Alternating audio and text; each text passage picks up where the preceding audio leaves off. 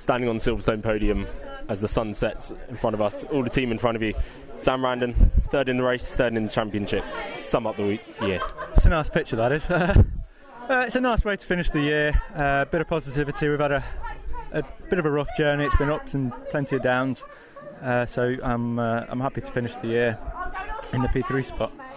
In that race, it's typical Clio Series action. Close, frenetic, positions changing. You must love it. Yeah, I got not to come away with the second in the race. I did have Brett at one point, but he just managed to get the switch back on me.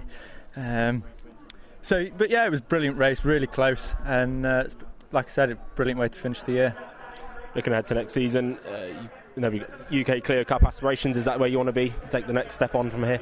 Oh, 100%. That is the step on from here for me. We've done 2 years of this now.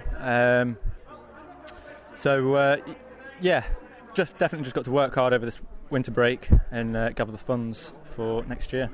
So looking back when you joined this championship to now, how much has the Clio Cup Series helped you as a driver progress and get you ready for that next step? Oh, massively, because it's essentially the same beast.